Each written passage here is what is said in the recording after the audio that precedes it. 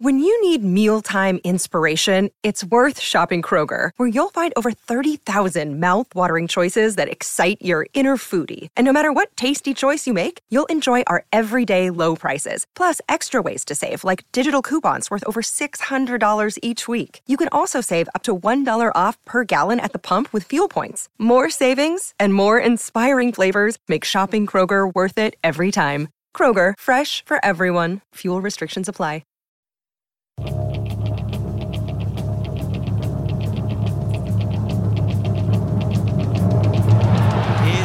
Again, Jacob Farrell with a fourth for the Mariners. Kiddo can't keep it out. And this is quite incredible in Gosford. Here goes Tilio.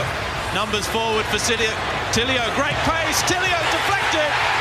And Tilio scores. Spraying the ball wide for Tilio. McLaren wants it. McLaren takes a touch. And it's 10 out of 10 for Jamie McLaren. Reeves goes short. No one marking Campbell.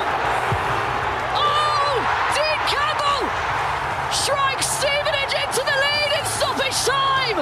Lafondra against Sale. And Sale makes the save! Incredible! Now what's going on here? He's come off his line or something. They're going to look at this. Don't tell me. I think they're going to give a penalty for this, you know. I do not believe it. A second penalty for Sydney. He's seen one effort saved. Might be the last kick of the game. And he's put it over the top of the bar! You're joking. I see it, but I do not believe it. Yes, hello again. Good to have your company for the Global Game here on SEN. Another busy show ahead of us between now and 11 o'clock. Here's what's coming up tonight.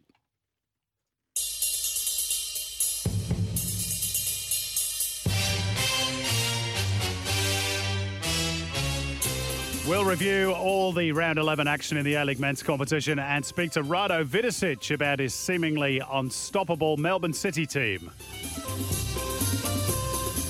Former New Zealand keeper and Sky Sport New Zealand analyst Jacob Spoonley joins us to discuss that crazy game at the Sydney Football Stadium on Saturday. Spencer Pryor looks back at the FA Cup third round, which saw Newcastle United sent packing and Aston Villa embarrassed. Alicia Carnavas reviews the weekend action in the A-League Women's, which saw the Western Sydney Wanderers finally get a win. And Paul Williams on Vietnam's seemingly inevitable march to the AFF Cup in Football Asia. It's all to come over the next 2 hours on the Global Game, right here on SEN.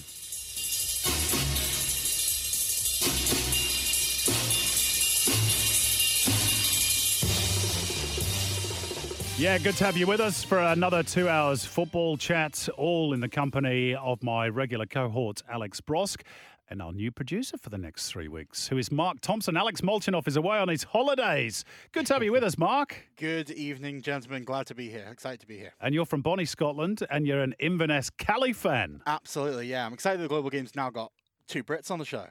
We're taking over. We're taking over. We're colonising as we normally do. Brosky, how's your week? It was good. Obviously, that crazy game between Sydney and Wellington with yourself. Otherwise, a bit quiet. Bit quiet. No golf this week? No golf. No time for golf. Not this time of the year. Busy man. As ever, we love to hear from you. Give us a call, 1300 01 1170, or text us 0457 736 736, or you can tweet us at Global Game SEN. Of course, we've got a double pass to the A-League men's game of your choosing for the best texter, stroke caller, stroke tweeter, so join the conversation. And we'll also give away one of our great T-shirts that sport the images of myself and Alex Brosk with beards that are probably a bit longer than they are in reality. And I can tell you, Mark Thompson has got a beard that's better than both of us, Brosky. Yes, That's the only reason they hired me. You have to be hairy to be on this show. Let's get into it then with Starter for Five. And this week's Starter for Five, thanks to Guzman y Gomez, fast food that athletes say yes to. Question 1, Alex Brosk. Serious topic, of course. We had the press conference today. James Johnson announcing the sanctions that have been handed down to Melbourne Victory. The Victory sanctions handed down for you suitably tough or overall a bit rough? No, look, I think they are suitably tough. It is in terms of the actual dollar value on it, the largest that's ever been handed out in Australia. 550,000. So it is big. And look, I think we have to stamp this behaviour out, and it is on Melbourne Victory, to control their crowd at the end of the day. And look, I do hate the fact that, one of the league's best active supporter groups won't be seen for the rest of the season. That's definitely not good for our game. But while it is only a handful of idiots who definitely don't belong at our games, they are, at the end of the day, Victory fans. They need to be kept in line. And, if we called out Sydney United after the Australia Cup final to get their fans in order, then the same has to be said about Melbourne Victory. The Actives are going to be locked out for the rest of the season. No away fans for any Victory games. 10-point deductions suspended. And I actually think that's a good thing. That's over for the next 3 seasons, because that is now a deterrent, isn't it, for any future misbehaviour. But it's hanging over them for the next 3 seasons. And the Melbourne Derby is going to be replayed from the 22nd minute, sometime in April, restarting with the score at 1-0, as it was, of course, when they went off. There's going to be a new task force created by Football Australia to initially, I guess, try and put a curb on the flares that are smuggled into the grounds. And Victory's response today is that they will disband the active groups. I don't quite know how they do that, but because they didn't create them in the first place. But I guess, they've got to be seen to be taking that action. Yeah, absolutely. Look, and that's what I think everybody wants to see, some action taken by Melbourne Victory. We don't want to see these scenes ever again. Okay. Question 2, Mark Thompson, your debut question. As we mentioned, you're an Inverness Caledonian Thistle supporter. This has got to be the first Inverness Cali question we've ever asked on this show. So Billy Dodds, the manager, is still the man, or quite frankly, you're not a fan? I am not a fan. 10 goals in 2 games, I don't care. We've had awful. You've just won back-to-back games, Mark. Yeah, I know, but we've not played good football. They were against Arbroath and Cove. Cove just sacked their manager. Arbroath are playing some of the worst football you'll ever see in your life. I mean, can I just say, very happy that the fact that on this football show, forget the sanctions, forget the Mariners' form or the FA Cup draws.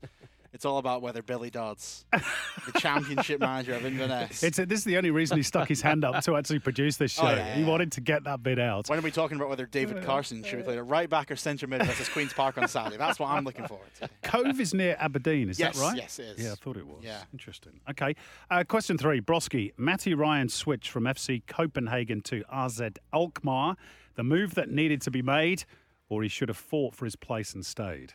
No, look, I think he's got a fight on his hands where he's going anyway, so I think it's definitely not about that. But he needed to go for me. It was definitely a toxic environment for him where he was, especially personally with the Grabara incident and all the comments that he made towards Matty Ryan. So, look, I think a fresh start will be good for him. He's at a good club in Holland. They're fighting for Champions League spots. So I think I'm looking forward to seeing how he goes. He's got to make this work, hasn't he? Because it's been a bit of a pattern that's developed over the last couple of years with Matty. He's gone from club to club to club and seems to end up back at square one. Yeah, which is difficult. I mean, I certainly haven't seen a career quite like that, especially for someone who has the ability he has. Absolutely. And how good he is. It is quite strange. And definitely, again, nothing on his personality as a guy. He's one of the nicest guys there is. So I can't understand it, but I hope that this is, where he settles and finds some great form. And so say all of us. Question 4, Mark Thompson. Gianni Infantino's plea for every country to name a stadium after Pelé. A worthy request or grandstanding at best? Grandstanding at best. I think it's a hilarious effort to try and get some stadium named after Pelé here. I don't know personally how much cultural impact he's had in every single country around the world of football, but how about we get our own situation sorted first? Exactly. How about we name some stadiums after our own players I've got 3 suggestions. Go on. The Schwarzer Stadium, the Ange Arena, and my favourite, Craig Morton Daly Stadium. I'll tell Maury that one. He'll like that one. And I think that would be very fitting for him. Question 5, Broski. Has the music run out? Have we lost the music? It has run out. Wait for it. Here it comes. There it is. There we go. Question 5, Broski. Melbourne City to win 3 premierships in a row. Still too early to say, or give them the plate now? Don't wait until May. Look, I would give them the plate now. I don't think there's anyone in the league anywhere near as consistent as they are, right through from second all the way down. Look, they're playing great football. Berenguer is back as well, so they've got plenty of depth. and I can't see anyone getting close to them for the Premier's plate anymore. Yeah, they're looking pretty good, aren't they? And we'll speak to Rado Vidicic, their interim coach, a little bit later on in the show. That was this week's Starter for Five, thanks to Guzman y Gomez, home of clean, healthy burritos and bowls that athletes say yes to. If you've got any views on any of those topics or anything else in the world of football, give us a call, 1300 01 1170. Text us 0457 736 736, or you can tweet us at Global Game SEN. We're off to our first quick break. On the other side of it, we'll talk to Jacob Spoonley, former Wellington Phoenix goalkeeper, now an analyst with Sky Sport New Zealand, about that extraordinary game at Allianz Stadium between Sydney FC and the Knicks at the weekend. Text 0457 736 736 or tweet at Global Game SEN to get involved with the show. You're listening to The Global Game with Simon Hill and Alex Brosk on SEN. So let's get into some of the big talking points of the weekend, and surely the game that made the most headlines was the one at Allianz Stadium between Sydney FC and Wellington Phoenix. A rather chaotic last 20 minutes saw 2 Phoenix players sent off, and Sydney awarded 2 injury time penalties, neither of which, of course, were converted. Joining us now to give the Kiwi view and look at the Phoenix more generally is former All Whites keeper Jacob Spoonley, who's now also an analyst with Sky Sport in New Zealand. Evening, Jacob. Thanks for coming on the show. Lovely to be on, guys. Thank you very much for having me. Great to hear your voice. Broski's here as well. Let's just kick off with one of your quotes on Twitter on Saturday that I managed to see. And I quote, "The entertainment value should not veil the poor officiating." Now you've had a couple of days to calm down. Are you still of that view today? I am, Simon. And I think, just to explain things, at the time, I was basically shaking with what I was seeing on the TV screen on the side of the Tasman. And I do stand by that statement. There are a number of big decisions that happened over the course of the 90 minutes. And to my mind, there were 5 big match-changing decisions that were made by Sean Evans and his team. And having discussed it with a number of people that I trust on this side of the Tasman, including some of those that were actually involved in the match, I think 3, if not 4 of those decisions didn't come up to the standard that we expect of an A-League officiating team. So I'm happy to go through those with you, but I do feel comfortable still making that statement a couple of days on. And I will like to say, I thought, Broski, you were great over the course of the weekend in terms of guiding us through that, and I thought Simon and Jura just did a fantastic job of what I can only imagine would have been a very stressful situation. It was very, very stressful, I can tell you. I mean, we just didn't know what the heck was going to happen next. So quickly, tell us the one that you think they got right, because that's probably easier. Well, I think, and this is me, everyone's probably going to accusing me of bias, but I actually think they got the offside for the Ryan Grant goal right, and there was fractions in that, but we've been able to be pretty precise with what we can do with offside goals now. And I think as well, the other one that you can say, yes, no problems with that decision, but it was the context in which the decision was made, was the Kellen Elliott handball, arm up, hits his hand, leads to the second penalty. No problems with that whatsoever, but the point I would make is that without the first decision, you don't put Kellen in a situation where he gives away the handball. That's right. Now, I have to say, I was probably of the same opinion as you, and I still contest 2 of the decisions. I think the decision to send off Nick Pennington is, I think that is really harsh, only to give Max Burgess the yellow and Nick Pennington the red. The Kraev red card, yeah, I can sort of see that. You know, he's gone into the back of him. I think it's harsh still, but I can understand why they gave that. The Ryan Grant offside, yep, completely agree with that. Now, the first penalty is the one I take big issue with. However, I have, of course, now seen in the interim, and I'm sure you might have seen these as well, Jacob, a couple of shots of fans who've sent in stuff on their phone, and it does suggest that there is a possibility it struck his arm. Now, the issue I've got as a broadcaster and as a commentator is that we don't see all those angles. Now, in days gone by, we would obviously have more camera angles to be able to access the different views of such an incident. But, in such straitened times as we are financially as a league, we don't have what is known in the trade, and I'm sure you know this, Jacob, as the high behind camera, which would have probably given us the definitive view. And this is my problem with VAR. I've got no issue with Sean Evans making that decision. If that's what he saw, and he may, again, on the evidence of the grainy mobile phone footage I've seen, he may well be right. But if you're going to have VAR and, say to the supporters both at home and the stadium, look, we are reviewing all the angles to make sure that we get these things right, we're not seeing those on the coverage. And I'm not sure 100% that the VAR are seeing all those angles either. So this is my problem with VAR, and it's always been my problem with it, and why I would personally get rid of it and go back to ref's call. And then, okay, if Sean Evans makes that call, you either agree or you disagree, we can argue about it, and then we move on. But once you add VAR to the equation, then you've got an additional issue in that the fans assume that you're going to get 99% of the decisions correct. And I'm still not 100% convinced that they got that right. Well, does any of that sort of resonate with you as well, Jake? It does. And if we can park the Nick Pennington situation for 1 minute, and if we can come back to that, I'd really appreciate that, because I do want to explain myself in relation to the initial statement. But if we return to the penalty, and you're right, is it Nathan McGill, who's the head of the referees for Football Australia, has come out today. And I want to absolutely commend him. He's front-footed this. He's come out and made himself accountable and transparent, and he's provided comment. And I think that should be congratulated, because I honestly and genuinely do believe we need to hear more from the referees. Yeah. And we do need to hear more from the referees, exactly to your point, Simon.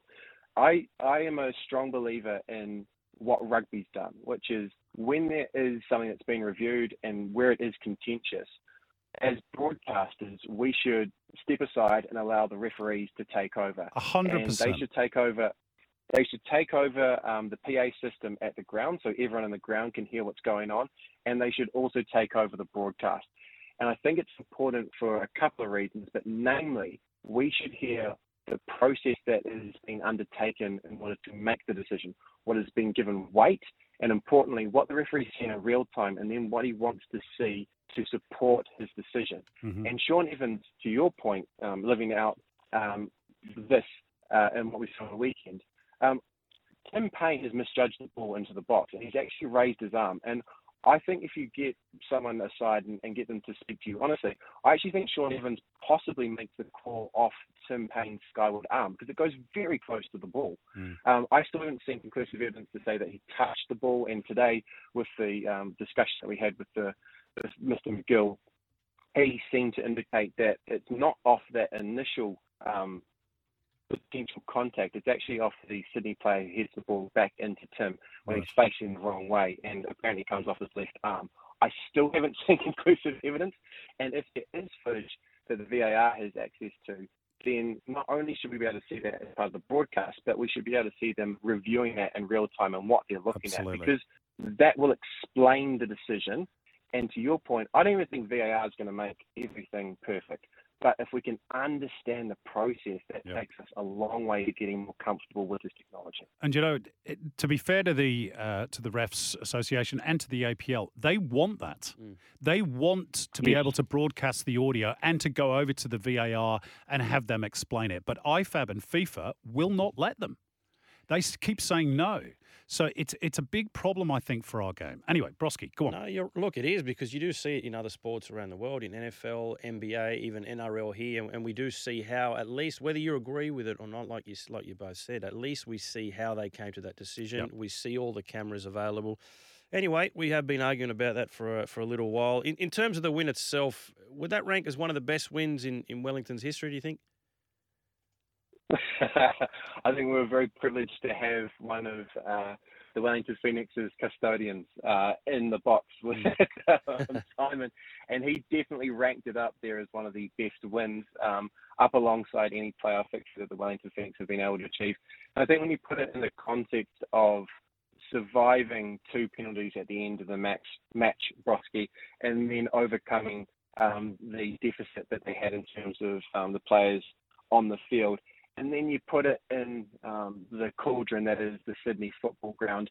And I think you can say rightly that it potentially isn't the strongest Sydney team that we've seen in recent years, but it still holds the mana, I think is the word that we use over here to describe going into those sorts of football cathedrals. And for the Phoenix to come away with a 1-0 victory in all of that context, and then also it being their first clean sheet of the season, I think it is a wonderful victory for them, and it will hopefully be the catalyst for the Phoenix to start to realise the promise that they have shown throughout the early course of the season, which has been hamstrung by a couple of stumbles along the way.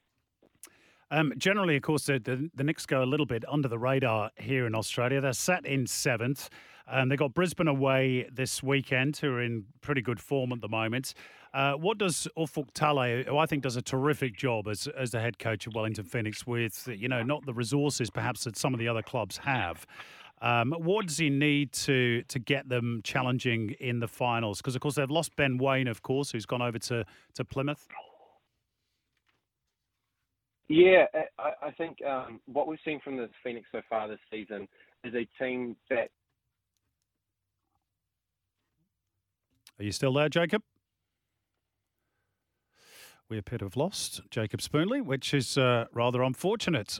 We were sort of coming towards the end of that conversation anyway. I'm sorry we've lost him. I don't quite know what happened there, technical issue. But, Broski, we'll just round off that conversation. There's a question I was going to ask Jacob, but you can give me your opinion on it.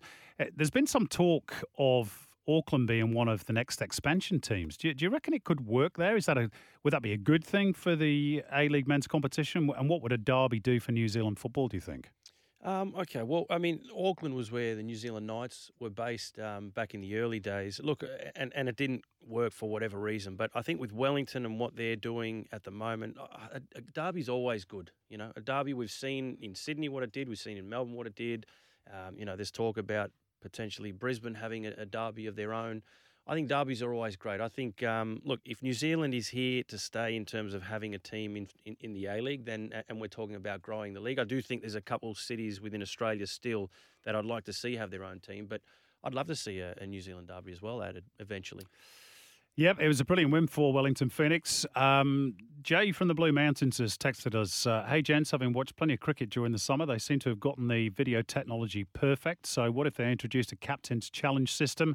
Instead of everything being reviewed, give a team 3 challenges per game, which sort of, it's not a new sort of idea, that. It's a good one, but I don't know whether that would work, would it? I think 1 per game is more than enough, to be honest. 3 each would just slow the game right down. I don't think we get too much, intervening by the VAR at the moment, or even the ref going to the sideline. If you have a captain's challenge, it would just be, too time consuming, I think.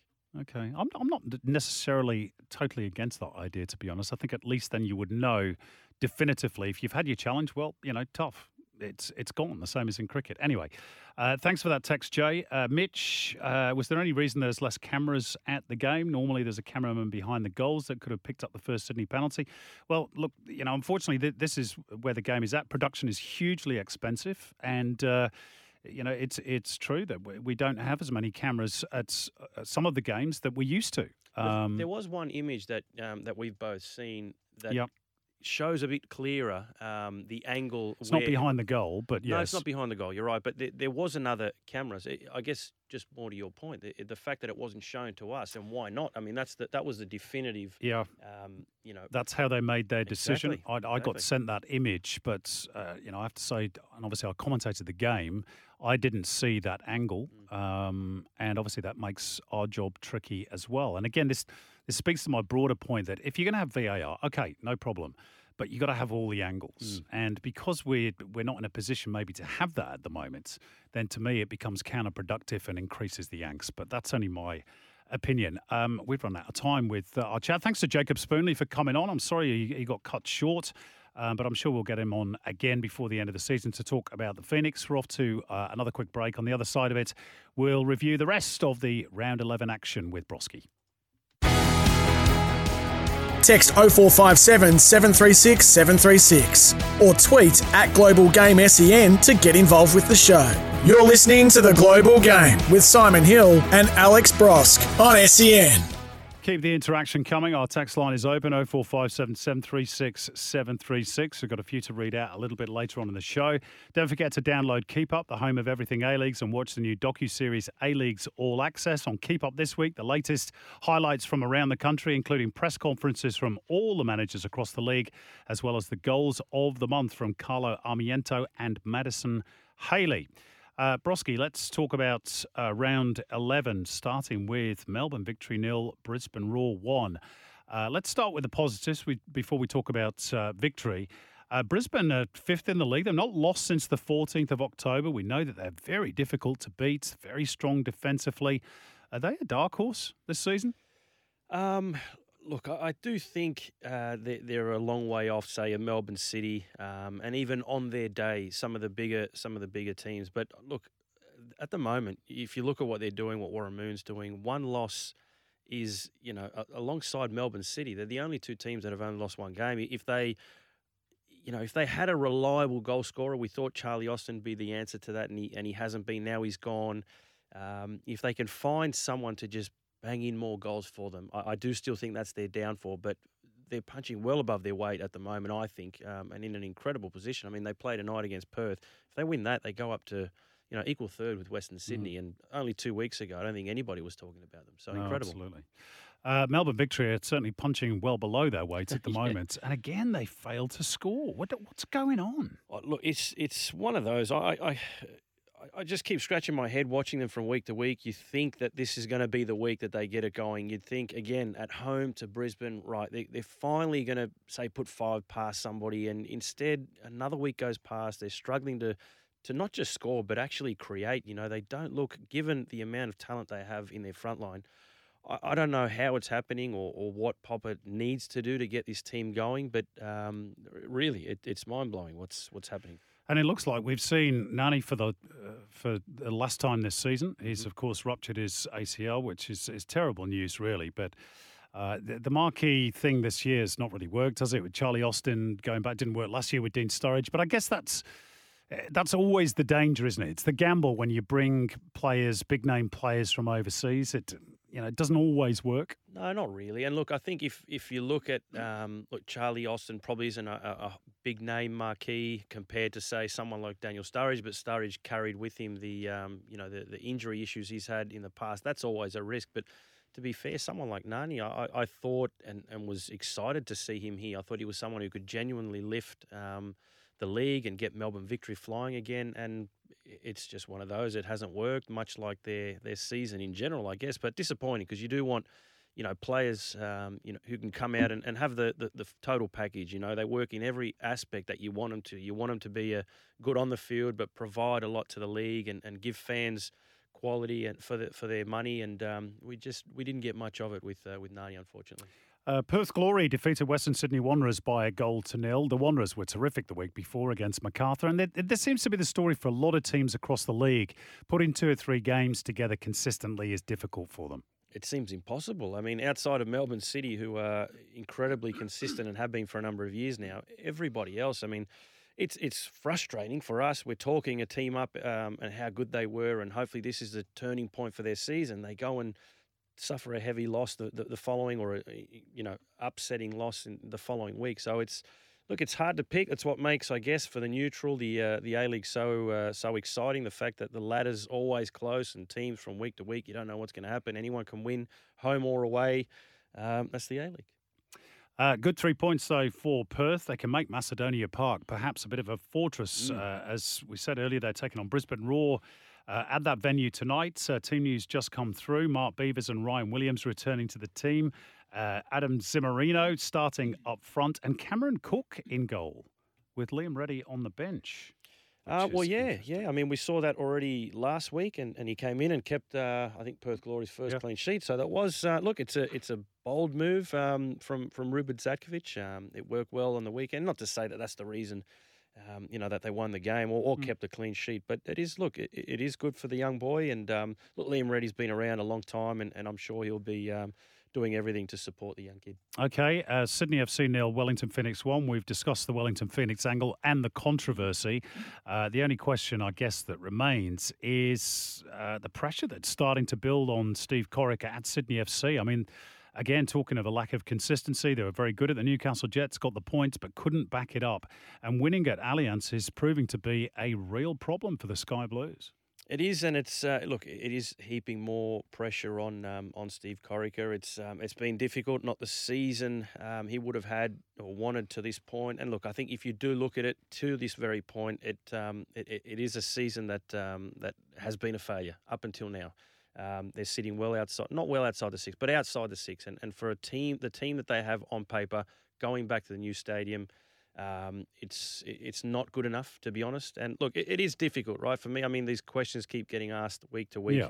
Corica's a good friend of mine, a former teammate, and I understand being in the media, I have to be honest and neutral. What I'll never do is call for someone, particularly a good friend, to be sacked. But looking at it as a neutral as best I can, it is difficult to keep backing him given what is happening from week to week. They're not in the position they want to be. They're not in the position that they should be. And I do think that next 3 weeks, they got 3 tough away games, Perth, Western United and Melbourne Victory. That will be very crucial for him. Definitive, perhaps. Keeping his job, that's right. Matthew has texted us, putting the refereeing controversy aside, Sydney were very poor, very little creativity, no idea how to break down 9 players. Broski must agree that Corica is on his way out. Well, that's Matthew's opinion, which is fair enough. The club the size of Sydney, says Matthew, can't accept mediocrity. Nothing mediocre about the Mariners at the moment. Broski hammered Adelaide United by 4-0.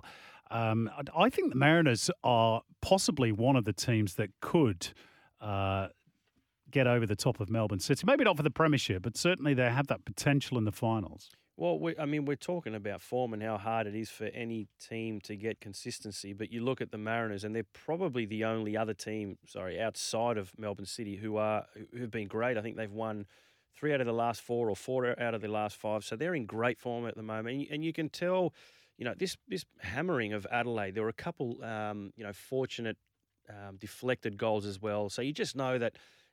Everything's going for them at the moment. They're playing with great confidence at home as well to give the fans who've been good this season for them a big victory. Look, I think they are looking good. I think they're looking as good as anyone, which is surprising. I mean, I certainly didn't have them, in the top 6. And I did. You did? I had them top 4. Wow, yeah. Very good. Well, you're on track like what for that. Monty's doing with that club. Likewise. I think it's incredible what he's doing, but I probably had Sydney and Melbourne Victory, who aren't performing all that well this year up there, but no, he's doing a great job, and I think what the club is doing, giving youngsters a opportunity, being brave enough as a coach to do that, still find that mix of being not just competitive, but finding ways to win games with the young boys, I think has been great.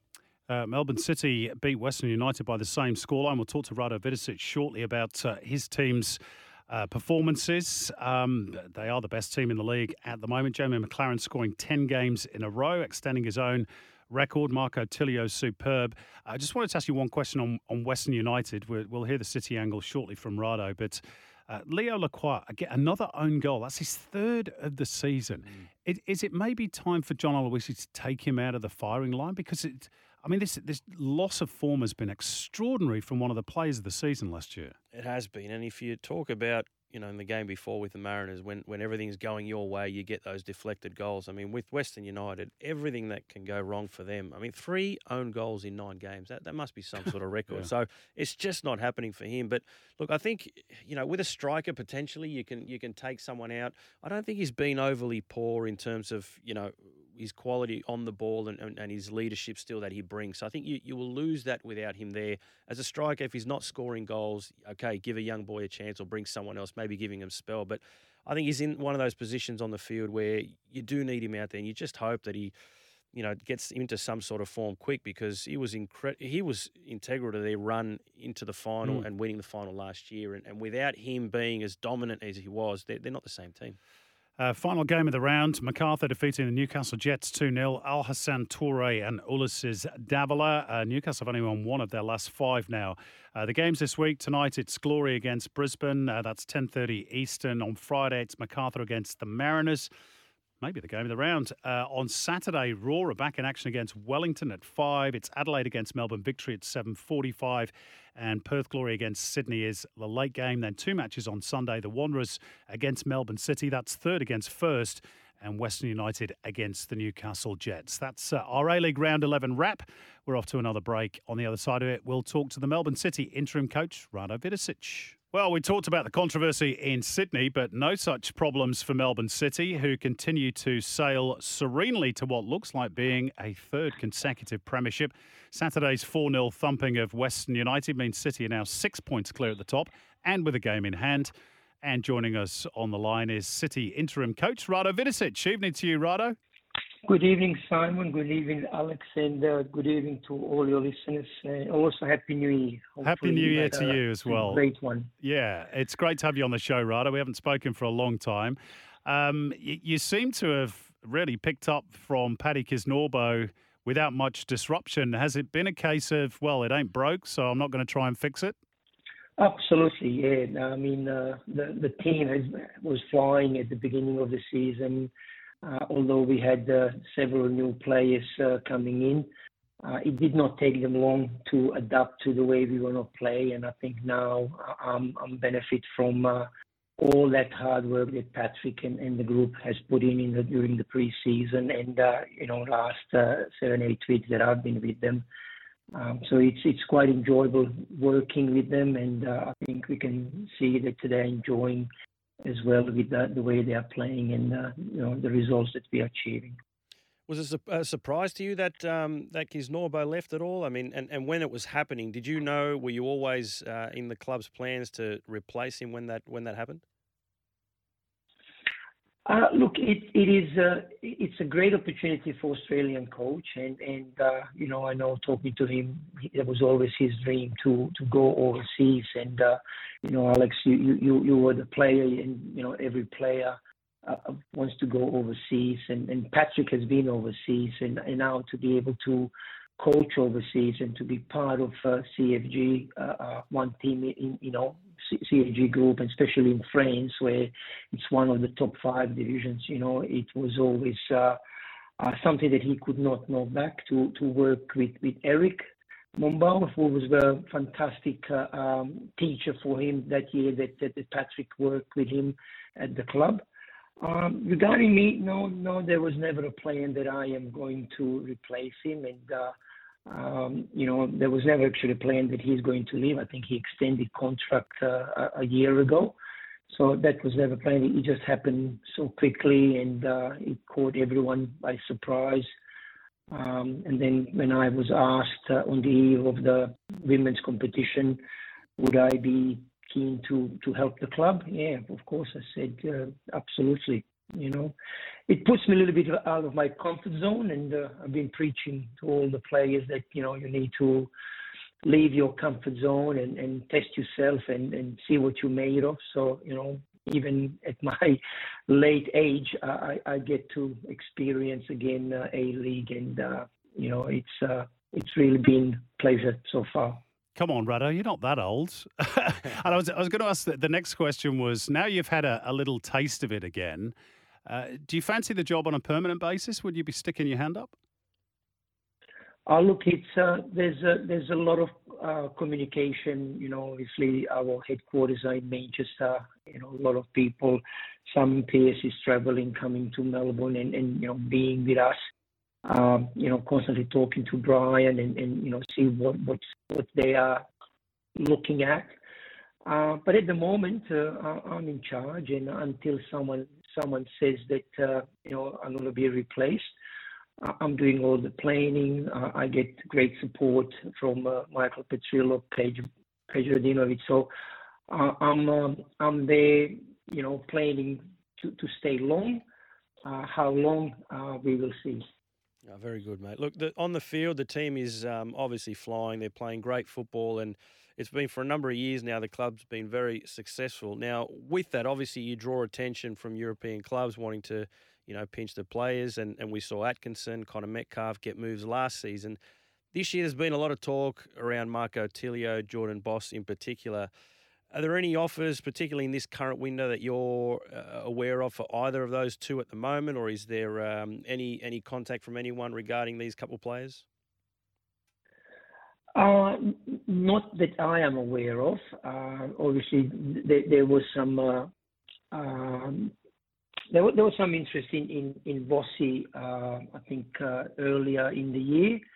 But we want to keep them. We want to give them another 15, 16 to 20 games under their belt. We want to really challenge them to showcase how good they are. And then when they are ready to play overseas in the first 11 at certain leagues that they are good enough for, then I think it's the right time to go. Many times we've seen a lot of our young players leave, and they go way too early without the A-League experience, and then they come back, and then they are even worse than what they were before they left. So I think they've got good guidance. We constantly talking to them, so we will try, obviously, to help them to CFG if that's what's needed. But I think they are good enough at the moment, to get to have their agents try to find a club as well. So I hope that they stay for the rest of the year, and then unless some really ridiculous offer comes in, I think that's the plan. That's the club's plan. Yep, I think we'd like them to stay as well. We enjoy watching them. Rado, just for yourself, it's been 10 years since you coached in the A-League men's competition. Have things changed much? Look, I think, every year there is something different. And it's, I think this year it's quite even competition. We've got a lot of teams, doing better than maybe what was expected. Unfortunately, some teams are doing worse than what was expected. But I think they are getting more quality overseas players. Especially talking about us, we've got some really fantastic overseas players. Also, to be able to bring players like Lecky back to the A-League, I think that is helping us as well. Jamie McLaren has been on fire, so I think the league is moving into the right direction. I think the only thing that's missing is it's more supporters. I remember, when we started the A-League, we had more supporters than what we are having now. With no disrespect to anyone, I think we are playing a little bit better football now than what we played in past. Players are fitter, players are, technically maybe a little bit better. So I predict it's going to get better and better, and we're going to see more and more quality games in the A-League. And heading into this weekend, Rado, the Wanderers had a bad loss last week away to Perth, so they're at home this week, and it's a big clash yourself with them, first against third, a real opportunity for you guys to widen that gap. What are you expecting from the Wanderers and from the game this week? Look, knowing Marko Rudan, I believe they're going to come out firing.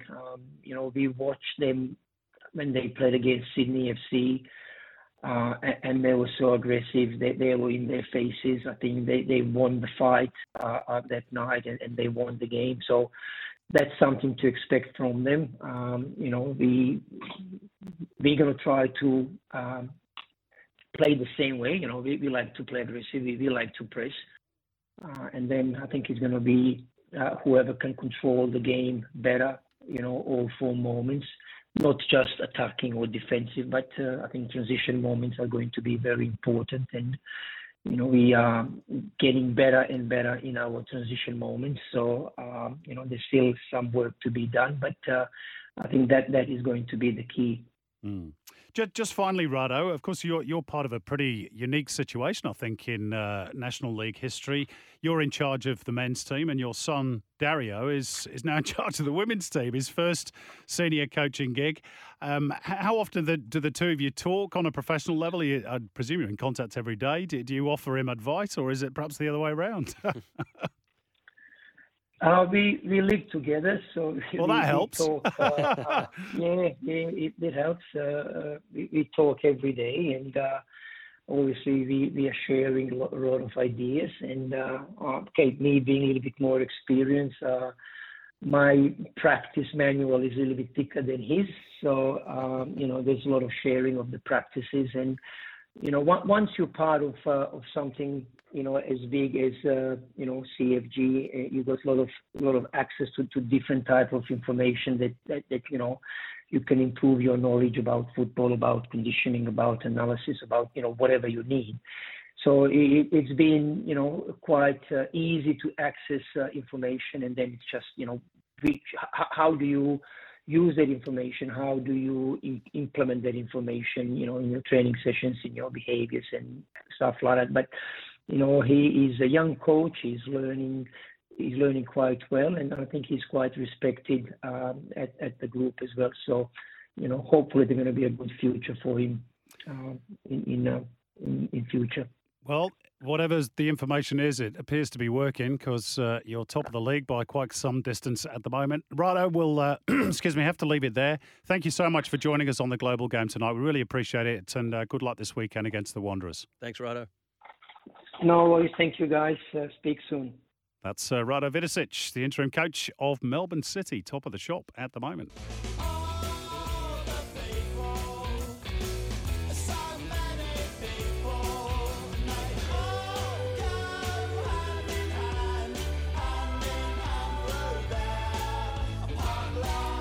Yes, Spencer Pryor joins us from New Zealand, where he's preparing the Papua New Guinea women's team for their crack at qualifying for the FIFA Women's World Cup. Evening, Spencer. Hello, mate. How are you? Very good. Broski's here too, of course. Hey, FA Cup third round action, Spen. One or two big clubs paying the price for not putting their full focus on the competition, including Aston Villa, who actually, to be fair, didn't put out a bad side. They had Coutinho, Matty Cash, Danny Ings, but they lost to Stevenage. And that's the thing is, right? But the clubs will go, the supporters go, it doesn't really matter. It's not a great big competition anymore. It's more important for the Premier League. Tell that to Stevenage. Tell that to the Stevenage fans that all rocked up. And how much that means to them, It was a very, very impressive result. And, nothing like grinding out a nice win in the last couple of minutes. Yeah. Wrexham also got a win over Coventry, a 7-goal thriller. Coventry, of course, the 1987 Cup winners. So were you ever part of a team that was the victim of a giant killing spin? What, winning or losing? Well, I was either. the victim, losing. League Cup, not FA Cup. Go on. League Cup. Well, hang on. No, it was FA Cup. It was FA Cup. How mad's that? Cardiff against Leeds. So I played for the Cardiff team that beat Leeds when they were top of the Premier League. Wow.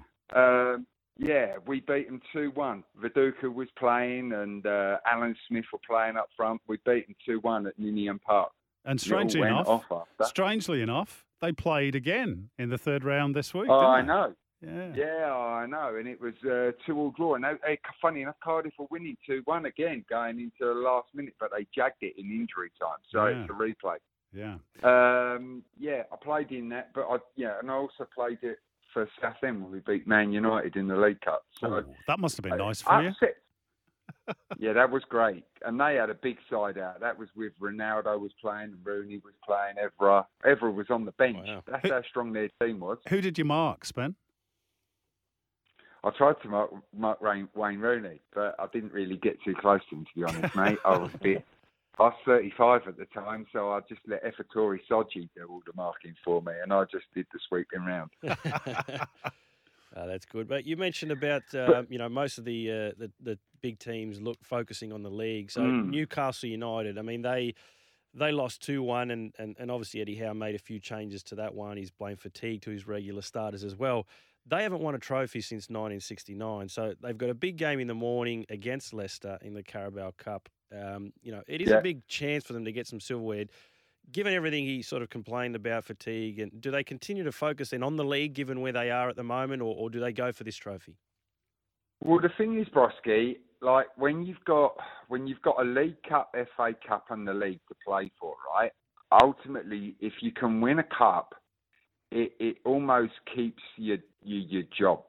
And particularly something like the League Cup, with Newcastle going in and playing in that. It's the first trophy you get to be able to go and win. And it has kept managers their jobs even when they're struggling in the league. The FA Cup obviously goes further and further into the season, so there's no guarantees that will keep it. But if you have a mid-table finish when you're expected to finish higher, but you do pick up silverware, often the owners will go, "Nah, all right, we'll stick with you. You managed to have a good season and had a good cup run," and they'll stick with the managers. If they don't take this silverware seriously and just focus on the league, and then they're struggling, that's then the opportunities for owners to go, you know what, you've sacrificed the cups. You haven't performed in the league. Let's go and make a change. I think that's part of the reason why Pep takes it so seriously as well with the cups. He loves domestic dominance, and some managers having worked like under Martin O'Neill, he was very, very, very focused on domestic dominance and trying to be successful in cup competitions. And Leicester have got a great history in the League Cup, so. I'm expecting them to go to Newcastle or play Newcastle, and it'd be Leicester are struggling like you wouldn't believe. But I'm hoping they go and dig in. They just got through in the FA Cup. I'm hoping they go and put a better performance in the League Cup. And I guess the other thing is, and I remember this from Man City, when you're sort of building towards being a team that wants to win trophies, as we were back in, say, 2009, 10, 11.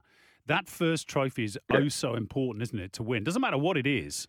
When you've had a long wait for silverware, it gets you momentum. Anyway, we'll see how Newcastle go against Leicester in the Carabao Cup later today. Man United play Charlton as well. Broski, you got a question about Liverpool?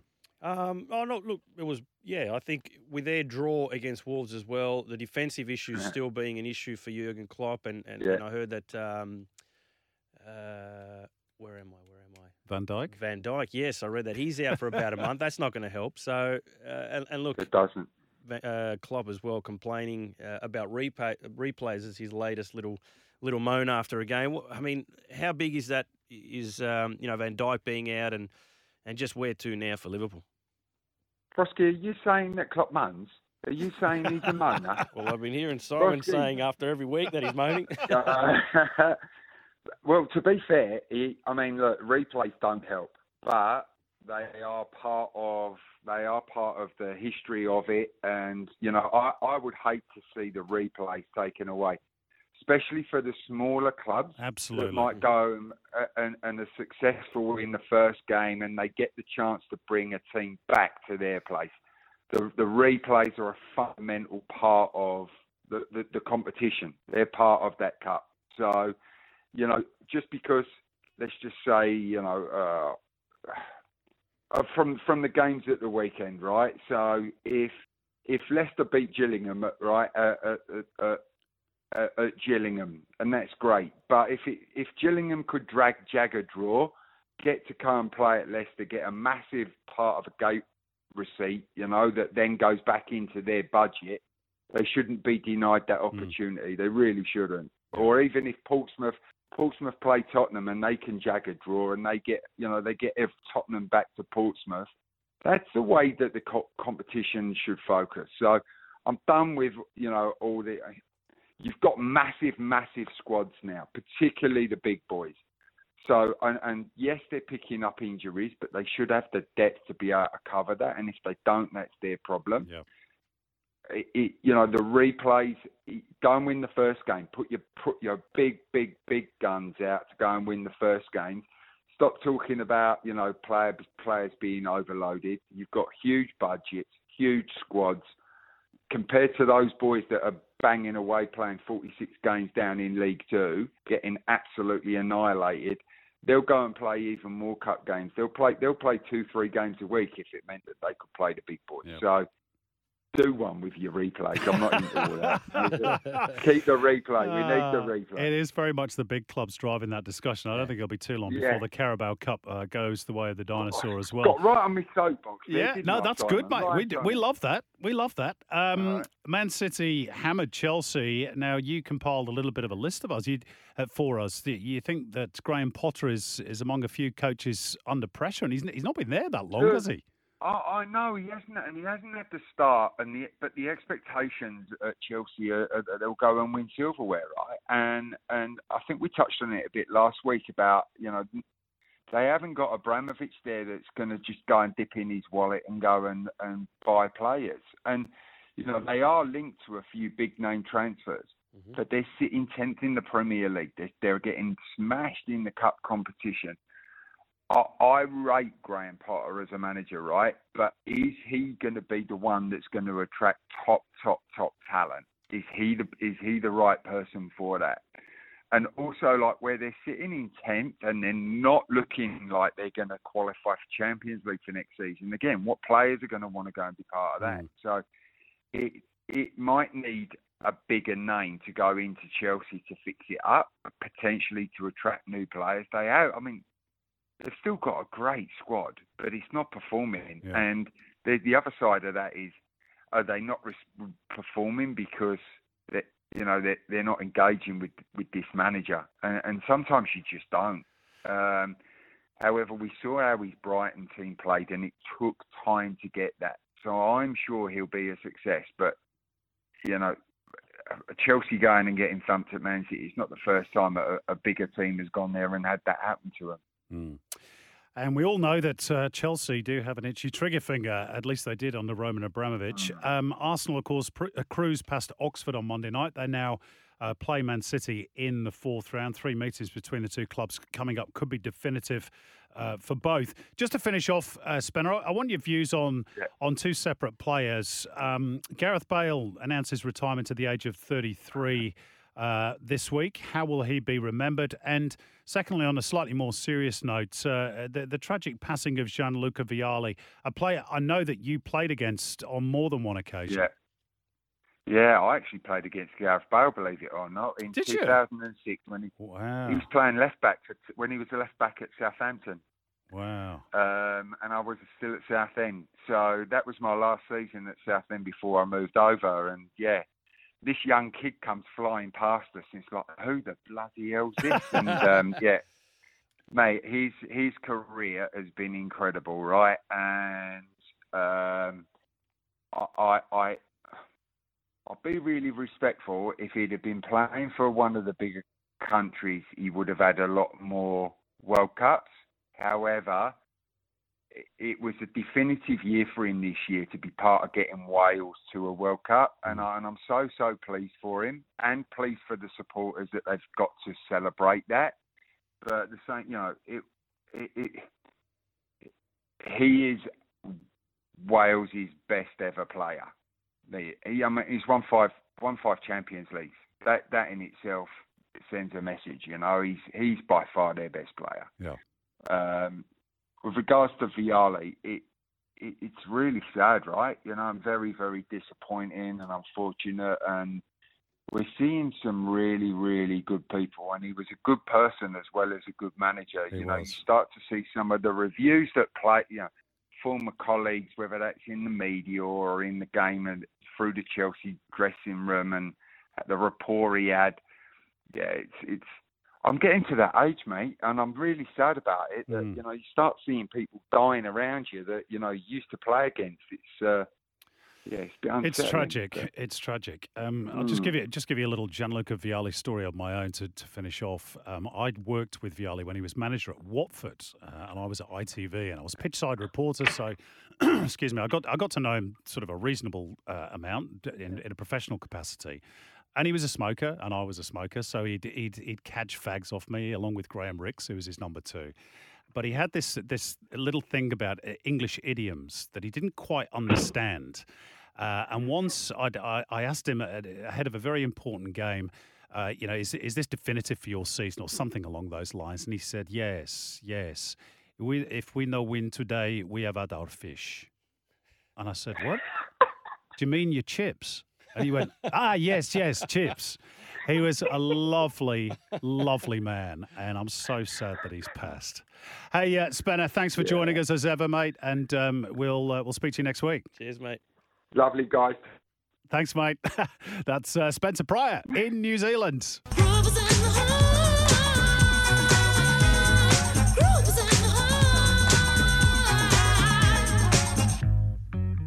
Yes, time to talk women's football again with Alicia Carnabas. Evening, Alicia. Hey, Alicia. Hi, guys. How are you? Very good. Good to have you back on the show. Let's start with the A-League women. Sydney FC are top, albeit having played a game more. They beat Newcastle 4-2 on the road. Now, Princess Abini on the score sheet. She's moving closer to 100 games in the women's competition. She's one player you wanted to talk about tonight. Yeah, look, Princess Abini, what a story. I mean, 100 caps for any club or any league is fantastic. And she's just one of those success stories, I think, that we kind of look over a bit as far as development goes in our women's game. She's come through the Sydney FC system from, I think, 12 years old, and she's 22 now, so 10 years in the system, and you can just see how much benefit that's been to a player of her caliber, just been in and around professional football. She's obviously had a few opportunities with the national team as well, which has been amazing for her. But at 22 years old, amazing achievement, 100 games for your club. So really, really fantastic. And yeah, Sydney and Western United tomorrow. That's the clash, right? That's the top of the table and the one that I think everyone's watching in the league. Yeah, it's a bit of a shame that it's 5 o'clock on a weekday, really. Yeah, Saturday afternoon would have been a bit better, I think, for everyone. But it's one of those where that they're on the road, both teams, and it's just about getting it in. So will be an interesting matchup between both of those teams. But just going back to Princess Abini, I mean, if she can net a goal or two in that match, I think that'll be one to remember for her. Absolutely. And just on that match still, another two of the goal scorers in what was an incredible start for Sydney. I mean, they were 3-0 up inside the first 7 minutes. Mackenzie Hawkesby, I mean, she has been called up to the Matildas once before, didn't play. You think she's on the radar for Tony Gustafsson ahead of the Women's World Cup, and potentially Sarah Hunter as well, who also got on the score sheet? Yeah, all of those players, Sarah Hunter, Mackenzie Hawkesby and Princess Abini, they're still quite young, right? So that's really, I guess, the advantage that they have is that absolutely, I think, in the next 4 years, they're going to be integral parts of the national team for sure. Whether or not it's those types of players right now that Tony's looking for is anyone's guess. I think at this stage, leading up to the World Cup, in 6 months' time, of course, every player is going to be pushing for one of those 23 to 26 spots, depending on the coach and how many people or players he's taking. But ultimately, I think they're just a little bit too young to be in Tony's scope for the World Cup. He might surprise us, though, and bring them into the squad with upcoming matches. But I think they'll just miss out this year. But future years, World Cups and Olympics, I think absolutely we're going to see those names for sure. Absolutely. We should make mention as well of Madison Haley, who's having a stellar season, a goal of the month contender in the opening minute. Some breaking news, incidentally. This is from Tim Coughlin, and I'm trying to find confirmation of this at the moment. Tegan Collister and Rola Badawaya have today signed with Sydney FC. That's according to Tim Coughlin. Did you know that? Heard a rumour about... I heard a rumour.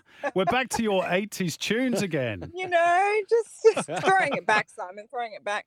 No, I heard a rumour late this afternoon that was happening, and there's been a few signings with a couple of clubs, but did hear that Sydney have got a few additional signings, but good ones as well. But Madison Haley, I think, for me, is one of the standout players of the league at the moment. She's incredible to watch, really dynamic, and I really like what I see in her, albeit not an Aussie national, but fantastic to watch. And I think Sydney FC just bolstering their squad for the second half of the season. Yeah, and one player on her way out of Sydney FC, Ellie Brush, who has signed for Canberra. Western United maintain that perfect record, Alicia, beating Wellington 1-0. Yet another late goal. They make such a habit of that, don't they? Seems to be a trait of the team, and I think it's definitely a quality. I think people can shy away from that a bit and say, well, they're always leaving it late or they don't seem to score their goals early. I think it's actually a strength. If you can actually score goals in the latter stage of the game when teams are fatigued, I think it's absolutely a strength in that last half hour.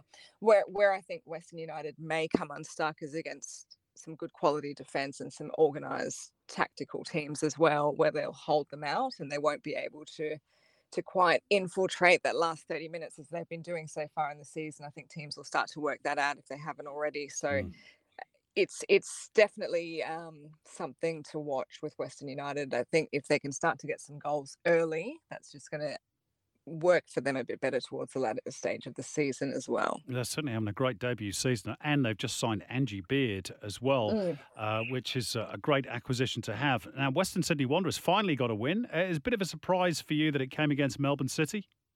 Yeah, I think for most people it was absolutely a surprise, but can I just say as well, well and truly overdue. I think they'll be happy with that. Western Sydney, we're talking just about a year with no win, and they're a young squad, so I think that's a confidence booster as well, particularly against a team like City. But if they can build on this, I think that'd be great for their confidence and great for Kat Smith too, getting her first win as the new coach. Alicia, the A-League crowds, I think in general, both on the men's and the women's, have continued to struggle this season. Given there's a World Cup, in the women's game around the corner, how do we incentivise fans to show up to games from week to week in a World Cup year? And if you could tell the men as well, that'd be great.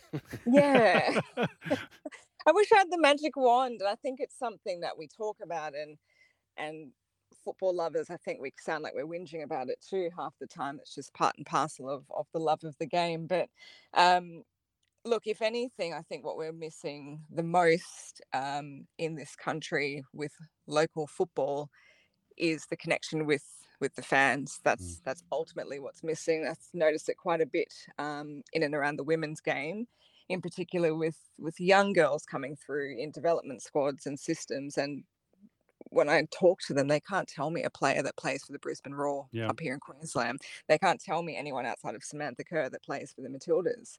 And we're talking girls who are 12 years old playing in a SAP system, essentially. So they're, supposedly the future of our game in terms of development. So that to me is always a bit concerning, because growing up, I think we knew players in your local team. And for me, it was the Brisbane Strikers. It was Frank Farina. It was Rob Brown. You knew those guys. Andy Harper. They all played. You knew who played in your local league, and I think that's that disconnect is what stops people from buying the ticket, making the time to come down to a game. And it's tricky. It's not a quick fix. There's a lot to do with marketing, endorsement, and all of those connective fascia, if we can call it, of business and identity. And identity. Correct. That's the key, isn't it? It's about having that emotional connection with your club that sticks you to it. It's the culture. Yeah. It's the culture of our game. So it's not an overnight fix, but it's definitely something that for me is the key to what's missing is exactly that. It's that connection with the fans that we need to work out. Let's hope we can fix it quickly. Final one, Alicia, for tonight. There is some talk that Hayley Raso might be heading to Spain to play for Real Madrid. You got any inside info, and would that be a good move for her? Wow. Look, I've got a big smile on my face about this one, because I think we've seen so many of our national team players in the UK, which has been fantastic for the last few years. I think the Spanish league has gone leaps and bounds as well. And to see one of our own playing for a club like Real Madrid, I just think it's fantastic if that's the case. I'm hearing, though, that it's after the World Cup, so next season. So that I think we're going to see quite a bit of movement after the World Cup, which is quite natural. We see it all the time, different clubs coming in and signing players. So if Hayley manages to make that transition, I think it's going to be fantastic for her game. I think the Spanish league will suit the way she plays as well. So I think it's exciting if it comes to fruition. It's got my tick, basically. I think it's great. Yeah, maybe create some of those role models that you were talking about for the young girls so they know who the players are that they're watching. Exactly. Hey, brilliant. Thanks, Alicia. Talk to you next week. See you, Alicia. Thanks, guys. See you. Bye. That's Alicia Carnabas with the women's game. Off to a quick break, then we will answer some of your texts. Lots of you have messaged us on the text line tonight. Thank you so much once again for all your engagement. We will be announcing winners of our A-League ticket prize and also one of the T-shirts that Broski is wearing tonight, which features the image of both of us with long beards. Angus in Malvern, Broski, has texted us, with the derby being replayed, all it shows teams is that if you invade a pitch, momentum against you, it gets replayed. How does Nani play if he's injured? And what if players leave stroke sign in the transfer window? City should have had 3 points. It was the easiest punishment to give.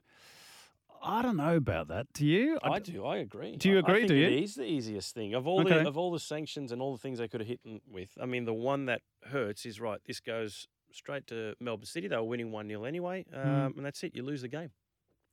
Okay, fair point. What's your argument on the other I side? don't know. I just think sporting integrity. Now, look, it's not the players' fault that the fans invaded the pitch and did what they did, and we don't need to go over that again. They deserve the chance to sort out the game on the pitch. Well, I think when you look at the points that have been suspended, I think that's what gives not the players, but that's what gives the club that chance to make sure it doesn't happen again. They could easily have been suspended points straight away, which would have hurt the players and the club, and that would have been the wrong thing to do. I think in that case right there, it is an easy one. Again, that's in my opinion. Yeah. You take the points off them. Melbourne City were winning, game over. And again, it just sort of makes sure that doesn't happen again, which is what we want. Okay, thanks for your message, Angus. This one from Theodore in Upwey. Where's Upwey? Any ideas? No. Mark Thompson can try and find out where it is. Some quick fire questions. Obviously, heaps of guesswork in these, says Theo. Will an Aussie player be nominated for the Ballon d'Or in the next 10 years and win it in the next 50? You can ponder that one, Broski. Mm-hmm. Will Australia win the World Cup in the next 100 years? Will an Aussie player win a top 5 league within 10 years and a Champions League in the next 20? And will an Aussie coach win a top 5 league in the next 10 years? Well, I'll answer the last one. I think Ange has that possibility of doing so. One. Yes. You can have the tricky ones, Broski. Go. Look, let's go with the next 10 years, Ballon d'Or. I think that's going to be tough. Look, realistically, have we ever had a player nominated in the top, say, 10? Off the top of my head, I wouldn't know. And we've had some great players, our golden generation. Look at the players we had there. I don't know. Wasn't Massimo Luongo nominated one year? Recently? After the Asian Cup in 2015? I mean, he didn't win it. No, and it would have been a long shot. Look, I just think given where football is at the moment in Australia, I think it's just we're nowhere near it. Will Australia win the World Cup next 100 years? 100 years? I think, 100 years, we could. I don't know. Okay. Aussie player win a top 5 league within 10, Champions League next 20? Tough one again. I think we went through this. So only Craig Johnston in the days of the old First Division, Mark Bosnich, Robbie Slater won Premier League titles, and we were struggling to think of any others in the top 5 leagues of Europe. We need more players going to those leagues first. Yeah. So, could someone like Harry Suter? Is that the most likely? If he gets the big move. Big Harry, yeah. Well, and he could as well. I mean, he's reportedly being linked with Leicester, with Wolves. Wow. One or two others, so that could be interesting. This one from Angus in Malvern again. Angus has been busy on the text line tonight. Sorry for the essay of a message. What if we didn't have a national second division, but still a kind of a relaxation? We could have the league split in half with almost 2 conferences. The league would be split by finishing place the year before. So with 12 teams, if you finish 1 to 6, you can only finish 1 to 6 the next year to punish teams who don't do well enough. With relegation, it could be the 6th place team that's relegated and the 7th team promoted with a 5v8 relegation playoff. I'm not sure I completely follow the logic there. But the 2 conference idea, I don't necessarily mind. Do you? Yeah, right. I mean, generally conferences, we're talking an East and a West. But in this case, it's an interesting idea. I don't mind the idea of it. But no, I mean, 1 to 6, that means you're playing only 5 other teams, or you are they're still everybody? playing the other teams, as in they do in America. They have East and West Conference, but they still play each other. Right. Yeah. Look, I think if you've finished in that 7 to 12 position, I don't know if the fans have much to want to go and support if you're not challenging for that top spot. It's an interesting concept, Angus. Somebody's texted in, no name in this. Tim Cahill was nominated for Ballon d'Or. Didn't know that. Final one. Again, Adrian says this. Sorry, I didn't think there was a name on it. Do you think Rene Mullerstein is an option for Sydney FC? Well, Steve Gorica's still there at the moment. But he said he's watched a lot of Australian football over the last couple of years and has a connection to the club through Graham Arnold. I'm not sure he wants to leave the UK, Rene, does he? Look, and that's what, if it was put to him, it would come down to. But look, I don't know. In terms of Sydney's situation right now, you're right. Corica's still in charge at the moment. You've got Robbie Stanton there as well, and you just don't know if there's anyone in mind to take over immediately. Would he take over? I think he's comfortable doing what he's doing at the moment. And no name on this text. Wales' best player is Ian Rush, who, according to Barry Glendenning of The Guardian, is Mr. Goals. Yeah, that's a fair comment as well. Quick ones on the Aussies abroad, Broski. Garen Quall set to be loaned to Hearts, choosing them over Reading, reportedly, where he's going to link up, of course, with a few other Aussies. Is that the right move for him? Look, given the fact there's a few other Aussies there, it'll be easier for him to settle in, which is good. And we were just chatting about that, the three of us, about that move. And look, I think we're all of the same opinion. It is a good one. Hearts is a good club. Very physical league, which is an area of his game that he could do with a bit of, well, he's played 9 games, right? 10 or 12 games in the A-League. So, yeah, I think a good physical league like that could be good for him. And the fact that he's going there from, online from Newcastle, is a good thing. It would have been difficult if he's coming direct from here, but, there is that backing behind him to get game time, which is what we want him to get. And he's pretty close geographically to Newcastle, so they can keep an eye on him as well. Talking to Hearts, they drew with St Mirren at the weekend. There was a real Aussie flavour to the Buddies goal. Keanu Bacchus tripped by Cammy Devlin, and Ryan Strain scored the free kick for St Mirren with the aid of a bit of a deflection as well. As mentioned, Harry Souttar being linked with a big move to either West Ham or Leicester. Wolves also said to be interested. 20-year-old Aussie keeper Nicholas Bilokapic making his full senior debut for Huddersfield, away to Preston in the FA Cup third round. Unfortunately, it wasn't a happy day for him. Preston winning 3-1. And as you might have read, 2 goals and an assist for Alex Robertson, son of former Socceroo Mark for Manchester City in Premier League 2 against Arsenal in a 6-0 win. Watch out for him over the coming months. Quick roundup from overseas. Barcelona extending their lead atop La Liga after a 1-0 win over Atletico Madrid thanks to Ousmane Dembele. Real Madrid slipping 4 points behind. A shock loss to Villarreal, just their second defeat of the season. In Italy, Napoli maintaining their 7-point lead at the top of Serie A with a 2-0 win over Sampdoria. Victor Osimhen again on target, his 10th of the season, which means he leads the Golden Boot race. Juventus defeated Udinese 1-0, but AC Milan were denied by a 90th minute equaliser by Tammy Abraham for Roma as they drew 2-2. In Portugal, Benfica maintaining their 6-point lead at the top. They beat Portimonense 1-0. Sporting Braga remain second after Ricardo Horta scored twice in a 4-0 win against Santa Clara. And it's as you were in Holland with the top 3 all drawing. Feyenoord held to a 1-1 draw by Utrecht and getting out of jail in the 90th minute thanks to a goal by Alireza Jahanbakhsh, while Ajax drew 1-1 with NEC Nijmegen and PSV ended goalless in the Rotterdam derby with Sparta. They'll meet again in the Dutch Cup tomorrow morning. That's your Euro roundup. We're off to our final break before Paul Williams and Football Asia, and then we'll wrap up the show and give you our prize winners. See you soon. It's time for Football Asia with Paul Williams. Yes, we round out the show as usual with Football Asia alongside Paul Williams of the Asian Game podcast. Evening, Paolo, and a very happy birthday to you. Oh, happy birthday, mate. Thank you, Simon. Thank you, Alex. Yeah, 21 again, I think, is the correct. Nothing gets number, past yeah. us. We would have had a cake if you were inside the studio, but never mind. Let's talk Asian football. So Vietnam are through to the final of the AFF Mitsubishi Electric Cup, as probably predicted. Thailand and Malaysia playing the second leg of their semi for the right to meet them tonight. How does that one go?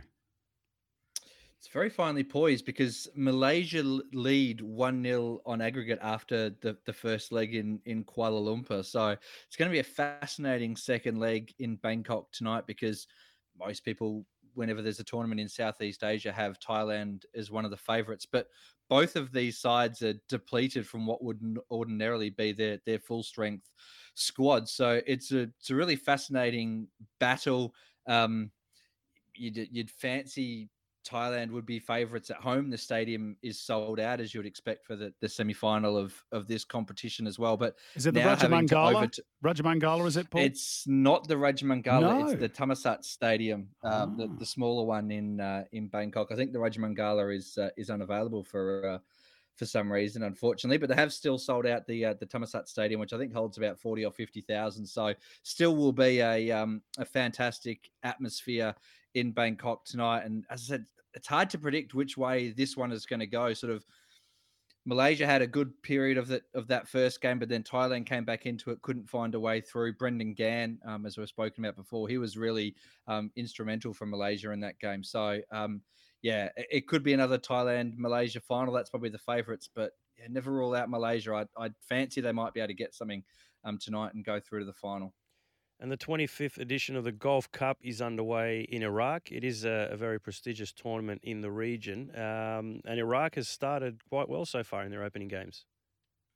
They have. They got a 0-0 draw in their opening game, which was probably a little bit underwhelming for them in their opening game, but they got an important and big 2-0 win last night against Saudi Arabia, who, despite it being a second-string Saudi squad, still came in as one of the favourites for this tournament, given the strength of Saudi football over the last couple of years. It was unusually for a match played in Iraq, played in torrential rain, so it was a horrifically waterlogged pitch. Most of it, the ball was spent in the air most of the time because it was impossible to play the ball along the pitch, given how waterlogged the pitch was. But a huge win for Iraq. So they're undefeated. It's so fantastic to see an international tournament back in Iraq. They've been crying out for some competitive football to be played there. FIFA have promised so many times to take a World Cup qualifier there and then pull it away at the last moment. It's been full stadiums at every game. The fan sites around the city of Basra have been full. The hospitality that the Iraqis are putting on, from all reports from the people that are there, is absolutely second to none. And it seems like such a fun, joyous occasion for the Iraqi people who have waited so long. So it's fantastic to see. Sure is. I think that crowd was 75,000, wasn't it, between Iraq and Saudi Arabia? Certainly full stadium anyway, which is incredible. In the other group, Paul, Qatar play Bahrain tonight. They're under a new coach, of course. Felix Sanchez was punted after the World Cup disaster. And Bruno Pinheiro, the Portuguese, appointed on New Year's Eve. Has he changed much? I think he is still just a temporary coach at this stage. He was their under-23 coach under sort of Felix Sanchez. He was part of that whole regime, and he was the under-23 coach, and he was given this this Gulf Cup tournament to do anyway before Felix was punted. So whether he continues to stay on, he was part of that sort of Spanish group that they had in charge, but he has given a lot of debuts, and of course it is a weakened squad as well. A lot of the players that played in that World Cup have been given the time off. So he's given out a lot of debuts to a lot of players. They got a 2-0 win overnight last night, but they've got a lot of work to do to rehabilitate their reputation after a disappointing campaign. And I guess this Gulf Cup is the first opportunity they've got to do that. And a strange development has come up in Cristiano Ronaldo. I mean, we've been waiting for him to make his Al Nassr debut, but he's been hit with a 2-game ban, and it looks like PSG's coming to town, so he may not even be making his debut in an Al Nassr jersey. What's happening there? Yeah, obviously, before he left Manchester United, he got handed that 2-match suspension for, I think, knocking the mobile phone out of the hands of an Everton fan, I think it was, as he left the pitch. And he hadn't served yet that 2-game suspension, and that does carry over to whichever club he joined next. That was Al Nassr. So he is suspended for their first 2 league fixtures. And what I find interesting about this is I took a screen grab of their fixtures when he was first announced, because it was a peculiar quirk of the timing of the draw that I think it was something like 8 of their next 9 games were away from home or something along those lines. And having checked the fixture again, I think they've altered it slightly because after these 2 away games that they play, they've now inserted a home fixture in there that wasn't there a week or so ago. So what a surprise! It looks like they've massaged the draw a little bit to make sure that his debut is going to be at home. Otherwise, it would have been away against a lowly side, Al Fatah, and I'm pretty sure that's not the debut that they had in mind for Cristiano Ronaldo. So the 22nd of January against Al Ettifaq looks like being his debut. Okay, in China, as we reported last week, the league all done in rather controversial fashion, but the top 2 teams played off in the Cup quarterfinals, and Shandong Taishan got their revenge on my new favourite club, Wuhan Three Towns. They did 6-1 on aggregate. They did that so pretty comfortably. Wuhan obviously had already sealed the main prize. I guess they took their foot off the pedal. They'd already qualified for the Asian Champions League, so there was essentially just really nothing to play for except for a little bit of pride and some silverware for them. So, yeah, fascinating 4 teams in the semi-finals. You got Shandong, you got Zhejiang, who's as well, who I think finished 3rd on the table, just ahead of Shanghai Port. And then the 2 Shanghai clubs, Shanghai Port and Oscar, is back. He's returned to China and made his return in a 4-0 win in their second leg victory. And Shanghai Shenhua as well. So it looms to be a fascinating series of quarterfinals, semi-finals, which I think are played tomorrow, if I'm correct. Yeah, it could be an all Shanghai final with Shenhua and Shanghai Port both in the last 4. Final one before we let you go, Paul. Arsene Wenger is apparently getting involved in football in India to help develop the next generation of talent. Obviously, he won't be involved in politics because he's told us all that the 2 don't mix. But he's been asked by the AIFF to get involved in the next generation of talent development. Yeah, the AIF, they announced a huge sort of roadmap for the future of Indian football over the last 7 days. There's so many parallels between Indian football and Australian football. There's been a lot of tension in Indian football between the established clubs of the I-League and the new order of the Indian Super League. They've been crying out for promotion and relegation and a roadmap for the future of Indian football, which all sounds familiar for fans of the Australian game as well. They finally released a blueprint over the last 7 days to encompass everything to do with Indian football, from player development to the development of professional clubs. They've tried to hasten up the process. Japan has their 100-year plan for 100 professional clubs. India are aspiring to get 100 professional clubs in the next 25 years, which is a remarkable time frame to try and achieve that. And there is a huge now push to try and really professionalize the game in India. And Arsene Wenger is one of those that they've called upon, obviously, with his links with FIFA, and FIFA are involved in Indian football heavily as well. So it'll be fascinating to see. There's a lot of ambitious targets that it'll be very difficult to meet, but can't fault their ambition, that's for sure. Absolutely. Wow, 100 clubs in India. If they get to that, then they're going to be a threat for sure. Maybe by that point, we'll be at 14 clubs. Let's hope so. Paul, thanks as ever, and we'll speak to you next week, mate. Thanks, Paul. Cheers, guys. Appreciate it.